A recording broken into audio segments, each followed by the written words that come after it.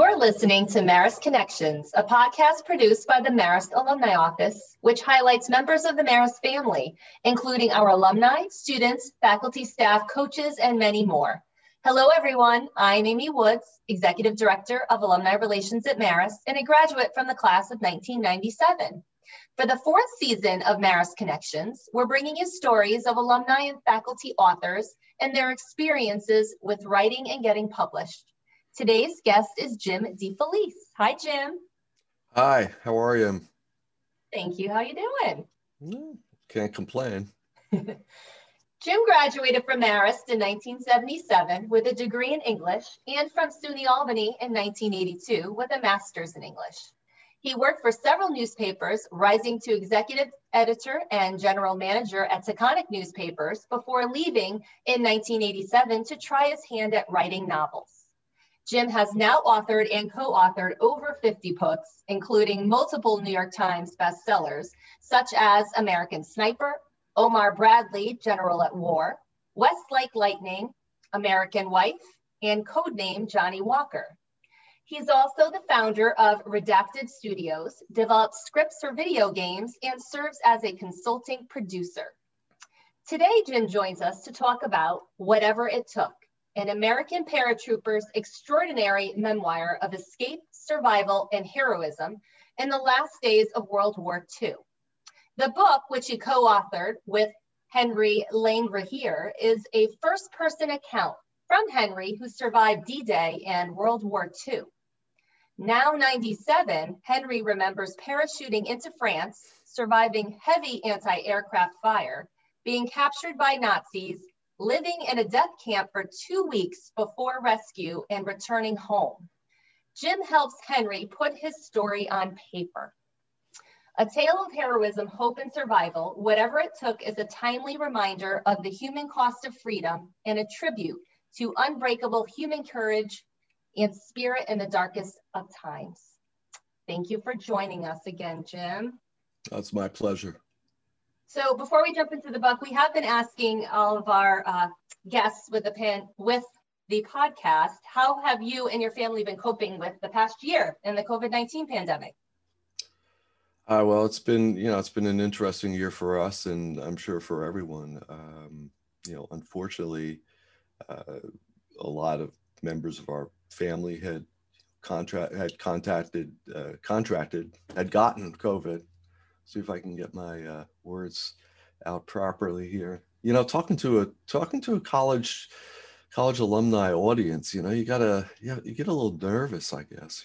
It's a lot easier to do TV or anything else, but now you're talking to people who knew you or went to the school you went, so the stakes are just so much higher. So I'll try to be on my best behavior. We've persevered, and it's funny, writers, everybody's talking about working from home and, the adaptations they have to make with their offices and turning their houses into offices.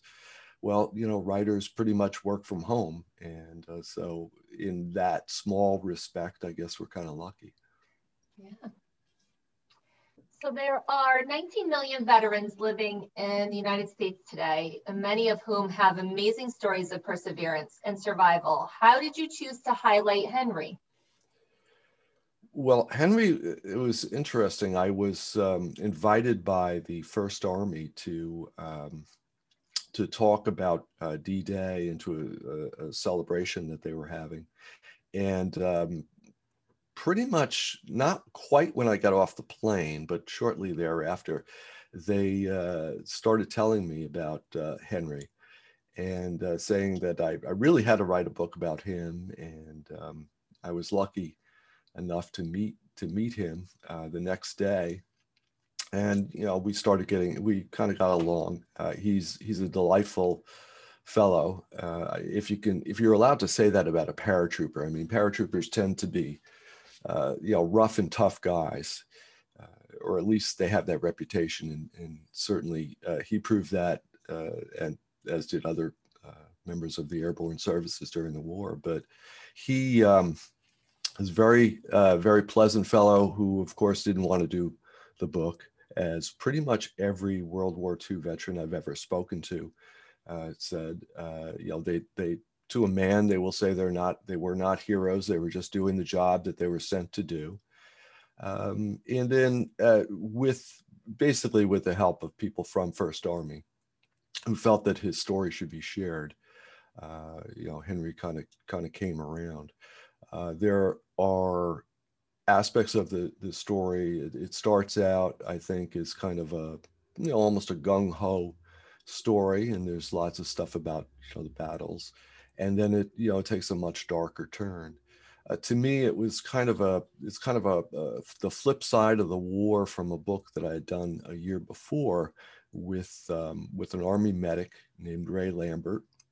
That book is Every Man a Hero, and Ray, who unfortunately passed away very recently at 100 years old, he was a medic and served in basically from Africa to Italy to France. So his whole story kind of covers the entire war in Europe, or most of the war in Europe. And he also had a very unique story in that mostly when we talk about soldiers and people who served in the military and served during the war, we're mostly talking about people whose job it was to kill people. I mean, unfortunately, that's the reality of what war is. But Ray's job was to save people, and he did that. He, in the course of his career, he won 2 Silver Stars, rescued at least 2 guys out of minefields, and on D-Day spent quite a lot of time rescuing drowning people or drowning men, soldiers, and others who had been wounded. Henry's story takes place inland, or most of his battle was inland. They landed the night before the ships came in, and their job was to secure some of the passageways that the Germans would use to reinforce the bridgehead or to attack the troops that were landing. And there's the usual confusion and things. Henry was a very, very young man at the time, and was just kind of thrown in as a combat engineer with another group. And so a lot of what his experience in the war was really learning how to fight. And that's what he did. So without giving too much away, you just gave us a little bit of Henry's experience. Is there more you can tell us about his job as a paratrooper? Well, his job was to, as other engineers, was basically to, I guess, basically is supposed to blow stuff up. I mean, that was really what they were supposed to do.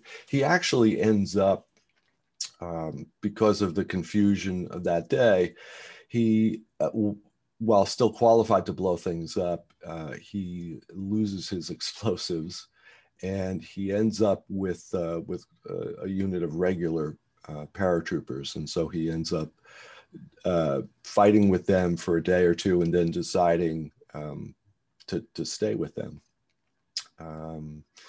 And then kind of goes through the war for the next month in the hedgerows. One of the things that we tried to do, and I tried to do in whatever it took, is talk not just about what Henry's experience in the war was, but to also talk about what the experience of the home front was. Henry's sweetheart at the time, Arlene, who was back in Clinton, Iowa, waiting for him. She is also still with us, and she was very generous in recalling some of her experiences, just different things and what life was like back in the 1940s. These people had come through the Depression. They were now dealing with with shortages of all sorts of things, using ration cards for things like gasoline, trading them. In their case, they avoided using the black market, But a lot of people resorted to that just to get things. During COVID, we a lot of us complained about the shortage of toilet paper, and that's that is a crucial shortage, obviously, if you don't have it and you're used to using it. But their shortages were much more dire. And so one of the things I think for me, having heard their stories, I think that, going through COVID, even at the worst of it, I could always tell myself, well, this may be bad, but it's not nearly as bad as the people in World War II had it. Mm-hmm. Is there a particular moment or account that stuck out to you after hearing Henry's story?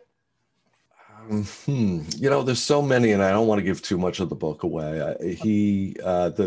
The point at which he gets captured is, for me, kind of stands out, because they're in the hedgerow and they're attacking. And the hedgerows were, for people who aren't familiar with that part of France, you can think of them, when we hear hedges, we think of these nice little shrubs that line the driveway or the walkway. The hedgerows there were, from 6 to 8 feet high. They were basically like cement walls, even though they were made out of earth and vegetation. And they had come through, and the Germans would guard them and would use them for protection. Then they would retreat across a farm field to another hedgerow. And the Americans had different tactics depending on, basically what day it was during the war, on what they did. And Henry, at one point, they're going through one of these hedgerows, and they're suddenly making a lot of progress. And Henry is thinking, wow, this is great. We're doing really, really good. And then the next thing he knows, there's this very large gun pointed in his way. And he thinks, oh, that's going to shoot at me and I'm going to die. But he doesn't actually die. And that's kind of where the book takes off. Yeah. So you're listed as a co-author for Whatever It Took. What is it like to co-write a novel? I've written a number of memoirs now, and my idea is to basically use the tools that I have and give them to, whether it's Henry, somebody from World War II, Henry or Ray or Chris Kyle, or Johnny Walker from the Iraq War. And how exactly would they tell their story if they could write it? So, in order to get their story, we spend a lot of time together. In American Sniper, I stayed with Chris and his wife Taya, and they stayed with us over a number of months. And basically, they just talk and they just tell me what they remember. There's also a lot of research that obviously that goes into it, to whether it's background information about the war, talk to other people who were there, their commanders, their fellow SEALs or soldiers or what have you, and gather all of that. Gather as much as you can. Generally, the hardest part, though, really is cutting down the stories, is getting, trying to condense a life or even a part of a life into 100,000 words, which is, memoirs tend to be between 85,000 and 100,000. And of course, I'm always going over, which, can lead to problems, but it's very difficult to get somebody's life down to 85,000 or 100,000 words. So we're always making difficult choices. And when you're dealing with things like, well, when you're dealing with any sort of human memory, there's always gaps. And in a lot of cases, unfortunately, there's gaps in records. In Henry's case and in a lot of the others, other research was already done. In Henry specifically, the Army had actually done, and First Army had actually done a lot of work. In Ray's case, in Ray Lambert's case, there was a lot of material that had been gathered by his unit beforehand, before we started talking. So, that's a tremendous help, and it's a good jumping off point, not only for my research, but also for, for interviews when we talk. Do you ever feel like a counselor? I don't know if you would even know, I guess, what a counselor feels like, but it sounds as if when you're doing memoirs, you're reaching in and trying to grab memories from some of these people, right? And some may be good, some may be bad. I picture you almost as being a counselor on the other couch, Well, I'll tell you, I get some of my best material, or I've gotten some of my best material, and I won't name names, in the back of cabs, after having hung out at the bar for several hours and, on the way. And unfortunately, usually in those circumstances, you can't just pull out your record. Usually work with a couple of voice recorders and my phone, but you usually, can't pull those out. And it's like, oh, I got to remember this when I get back. But at least for me, I find it extremely useful to, it takes a lot of time to develop a relationship with someone, and, and just pull things out in whatever it took. There was a lot of things that Henry didn't want to talk about. And there's still some things that happened during his captivity and escape that I know happened, but that he won't talk about. Yeah. And getting him to open up, is largely a matter of, of staying there and, and talking with him and being patient, having some hints from the Army's research, but really just struggling to build up that rapport. And sometimes hopefully it works. So with all your memoirs, did you have to do outside research for all of them? And how difficult can that be? You mentioned the Army. Were there government restrictions on you obtaining some of that research? There's no World War II, actually the problem sometimes with World War II is there's so much data and stuff. Just to kind of take a side note, the funny thing, I wrote a biography of Omar Bradley, and in doing the research, and actually my wife is the one that she often helps me, and she did a lot of the original research for that book. And in the process of that, she came across a whole stack of really, really cool World War II photos that had never been used, and we think never seen after, the 50s or something. There's certainly certainly the dust on them would have attested to that.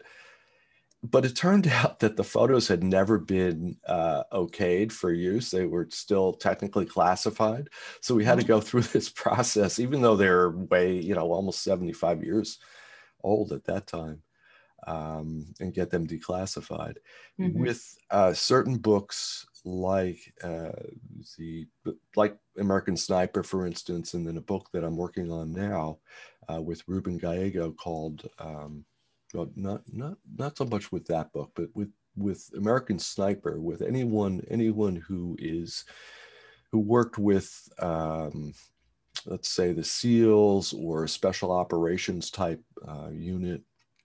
They have to get the manuscript has to be looked over to make sure that there are no national secrets being revealed. And,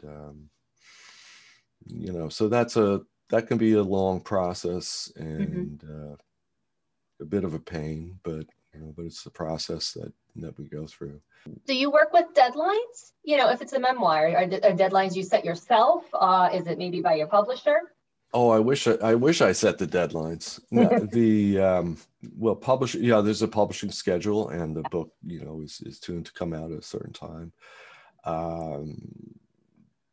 For instance, and where my work basically, and whether it's fiction or nonfiction, the books that I do are, they're big books. They're, so they have to fit into a certain schedule that the publisher wants, and where the publisher thinks that that they can get the most basically the most publicity and the most, that they'll sell the most, basically, to be, not to put too fine a line on it. They want big sales. They want it to be a bestseller. And so they'll work back from that. They call this Lucky, which is a book that I'm working on now, will come out around Veterans Day. The idea being that they'll be able to, to do a lot of promotion connected with veterans. Whatever it took, unfortunately, came out just at the height of the COVID, and so obviously that shut down a lot of our media, and especially our ability to to have book signings and do a lot of public appearances. So so sometimes it doesn't matter how much planning that they actually do. You're just subject to the whims of what happens.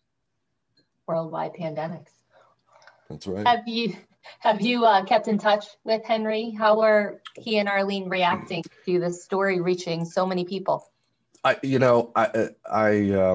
talked to Henry and Arlene, Henry especially, every not necessarily every week now, but every couple of weeks, I'd say at least.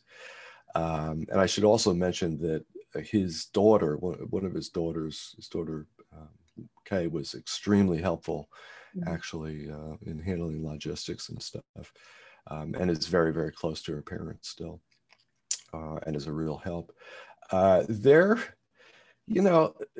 Henry still insists he's not a hero. I don't know what to tell you. He's bemused. We were doing some show, and he says, no, and of course we're live on the air, and he's like, now, well, somebody asked him some questions. He said, well, don't tell Jim, but I'm giving all the money away to charity that I get. It's like, and I'm sitting right there. It's like, oh, there's a good secret. But he's kind of impish. He's a very delightful 97-year-old fellow, still very vigorous. At 97, you do slow down a little bit. But sounds like his memory is still there, though. His memory is pretty good. His memory is very good. In the case of the book, not only did we have the other sources, but he had, when he was much, much younger, he had written down a lot of his experiences, and that was actually very useful to to double check and stuff. Yeah. And it also turned out that some of what the Army had told us was wrong. We do handle some of that in the book, but it's interesting when you're looking back. I did a book on the Rangers at Dieppe during World War II, and it was the first combat action, ground action of American soldiers in World War II. And there was this one piece of the battle, I think there were 4 guys. And out of those 4 guys, I had 4 different after action reports. And reading them, you would not believe they were all in the same place at the same time. So it's always an interesting prospect, dealing with history and memory. So we know you're a prolific writer. You mentioned one book coming up. Are there other books coming up? You said They Call Us Lucky. Is that the one coming out? They Call Us Lucky is coming out, assuming I do all the work they just asked me to do. So you're never actually finished. That's the great thing about writing a book. You're never actually finished with it. There's always queries from the editor and the copy edit to look at and tear your hair out about, how did I make that dumb mistake? But that's coming out around Veterans Day, probably a little bit before. That is with Ruben Gallego. Ruben is actually a Democratic congressman now from Arizona, but during the Iraq War, he was a Marine and not an officer. He was a grunt, as they say. He was an infantryman. And he has a hell of a story. And I guess the one thing that people will kind of talk about with him is that he, as a reservist, and his whole unit was filled with reservists, they were in the most action and lost the most men during the war. So they have kind of this succession of horrific battles that they're in. And it's a lot, it's about that. It's also a lot about PTSD and dealing with that.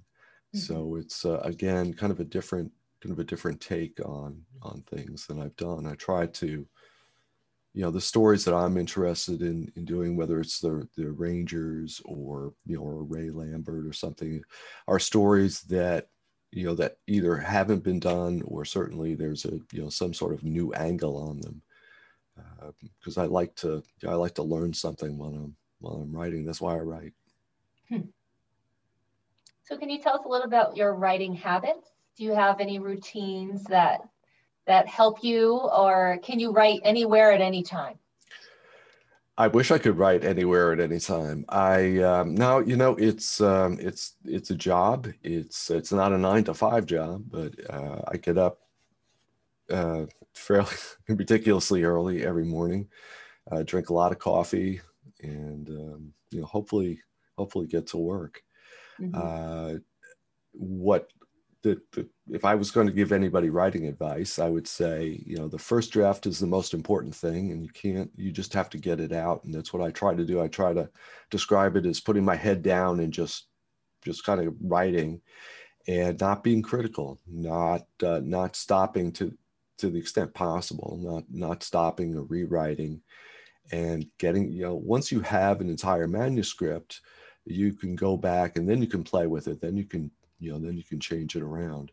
And there's certain types of, writing. I find doing, let's say, a movie script that, once I have that first draft there, then everything's revision, and, there's a lot of revising going on. There's a lot more collaboration in a movie script, and especially in a video game, for instance. But whereas a book for me is a little bit more, that's more a solitary act, but also requires, at least 2 drafts. 2 drafts, I guess, if you're really lucky, and or if you're really pressed with the deadline. Mm-hmm. But I find that first draft, just getting it out, and just advice for other writers, for writers starting out. That first draft is going to suck, but it's okay that it sucks. Just do it. You just got to get something there, and then you can fix it. So it's pretty cool, your involvement with video games. How did that come about? I got involved. I'm not sure. The first game that I did, which actually didn't come out, and I think the reason I got it was because somebody liked a story I had written, and this is going back a number of years. They liked the story I'd written, and they wanted to make a deal with somebody else, and that deal fell through. And literally, from the time the guy was driving home from New York City, actually, to where he lived, he decided that, well, heck, if I can't get that guy, I'm gonna try this guy DeFelice. He's got this great story, and he called me up, Mm-hmm. and just out of the blue, and I don't know how he found my phone number, but he did, and said, "Oh, I want you to do this, and would you like to do this?" And I said, "Well, sure."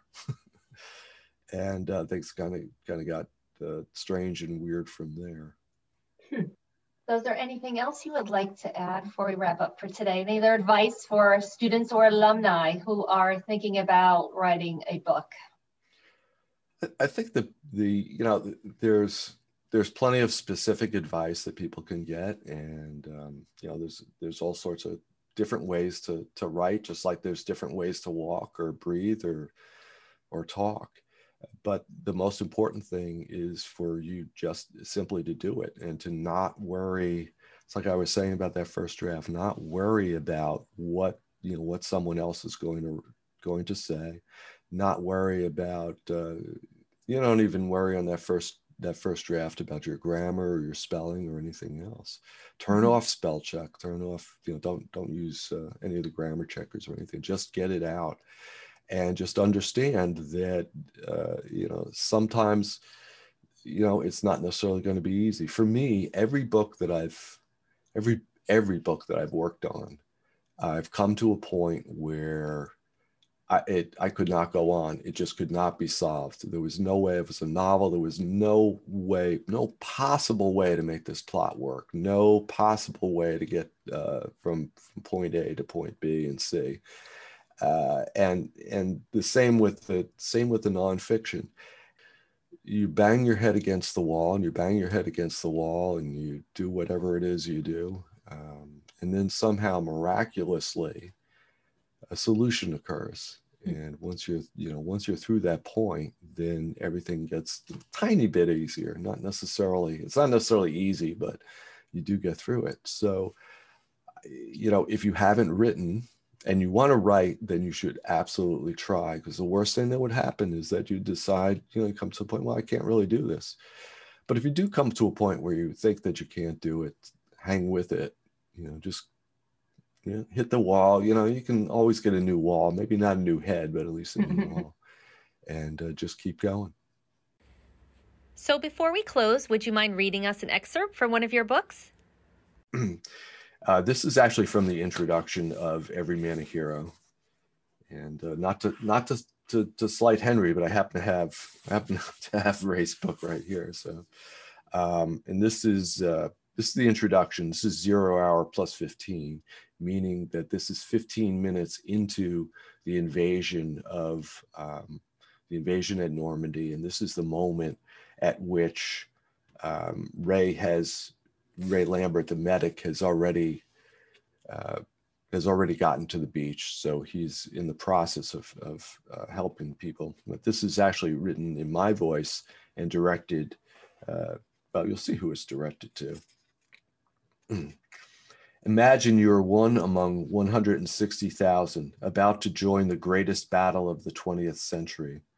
The sun has been up for well over an hour, but you haven't seen it, partly because it's blocked by a shroud of thick clouds straining to hold back rain. The bigger reason, though, is this. You have neither the energy nor the space to raise your head, let alone the will, for to look up is to break the spell keeping you safe. The spell is an illusion, and you know it. Yet you cling to it as firmly as you can, gripping it harder even than your well-wrapped M1 rifle as you shift uncomfortably in the landing craft. You're hurtling toward Omaha Beach in Normandy, France. Dark smoke already covers your target. The whole world seems black, except the red flames from the burning boats nearby. You've dreaded and prayed for this day to arrive for weeks. At turns, you've been stoic, ambivalent, confident, fearful. Now it's finally here, and those emotions and 20 more are exploding inside you, threatening to pierce the thin shell of your psyche. Around you, bullets ricochet off the hull of the boat. For all the landings you've practiced, there is no model for this, no precedent, no preconception to force the shattered kaleidoscope of chaotic reality surrounding you into an ordered outline. You cannot hear distinct sounds. The engines, the shells, the gunfire, they've blurred into a roaring mix, half thunder, half symphony, orchestrated by distant, angry gods. The landing craft stops. The ramp splashes down. People shout, "Go!" You blink your eyes and try to stir, only to realize you're already moving, propelled forward by a mysterious momentum, not by courage or duty or even will. 2 steps onto the ramp and you're now half swimming.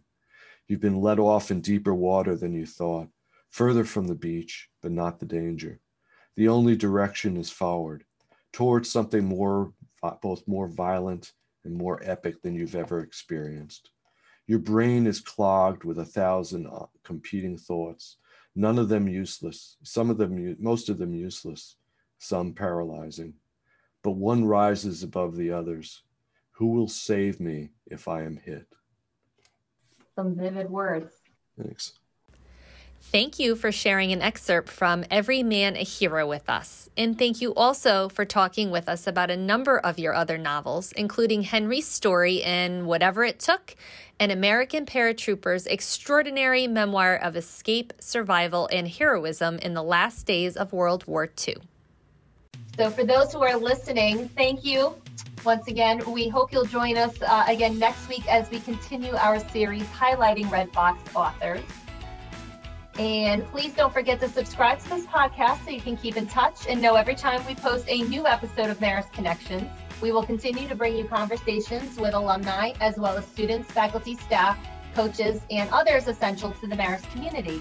If you have suggestions for future podcast themes or guests, please email them to maristalumni@marist.edu. And also be sure to check out Marist Alumni on Facebook and official Marist Alumni on Instagram. So Jim DeFelice, thank you again for spending time with us, sharing the background of your books with us. We really appreciate it. Great, thanks for having me. I really appreciate it. And I hope everyone has a wonderful rest of your day.